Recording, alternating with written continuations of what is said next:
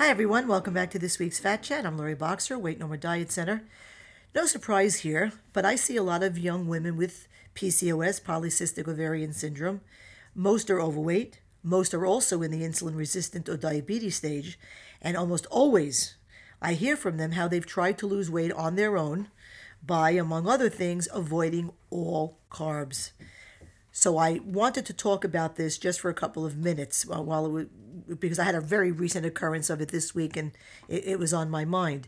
For women who suffer with PCOS, after fats, public enemy number 2 is the poor carbohydrates, or what most people would refer to as bad or refined carbs.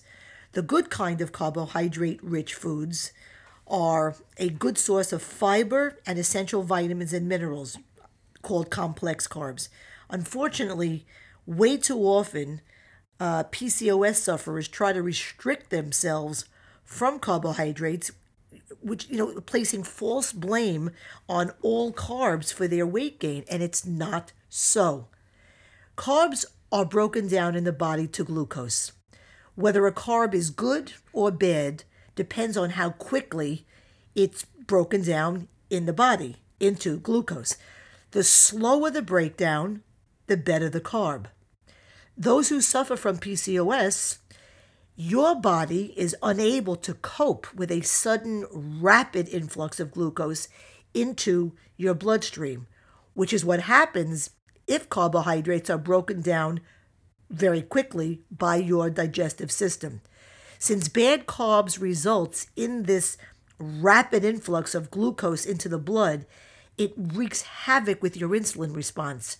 Your brain gets a signal that there's too much glucose in the blood too quickly, and it sends a message to the pancreas to send insulin into your blood to move the glucose out and into your cells. When this pattern happens too often, the door, if you could just visualize every little cell in your body having a little door that you open. So when the pattern happens too often of insulin going into the blood, the door to your cells gets stuffed with glucose and it isn't able to close. And thereby the door to the cell is left a little bit ajar.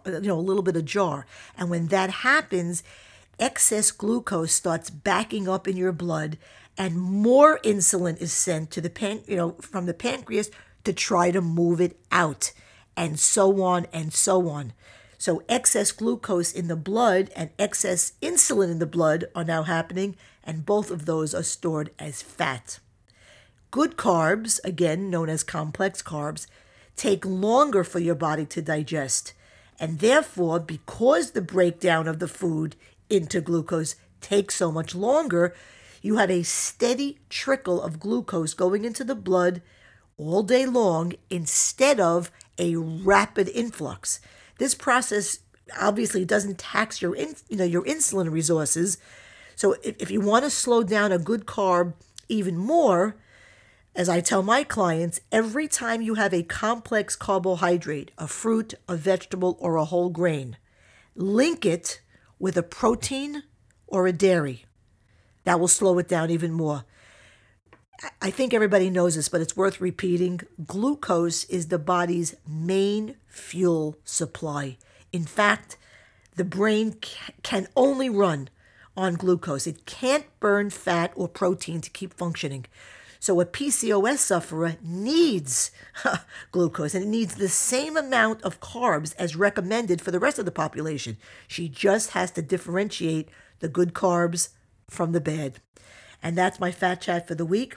If you want to keep up with my blogs and podcasts or learn more about my business and programs, fees, and answers to frequently asked questions, please visit my website at loriboxer.com, and you can follow me on my various social networks by clicking on the icons that you will see at the site. Until next week, I'm Lori Boxer, Weight No More Diet Center, and remember, nothing tastes as good as being slim feels.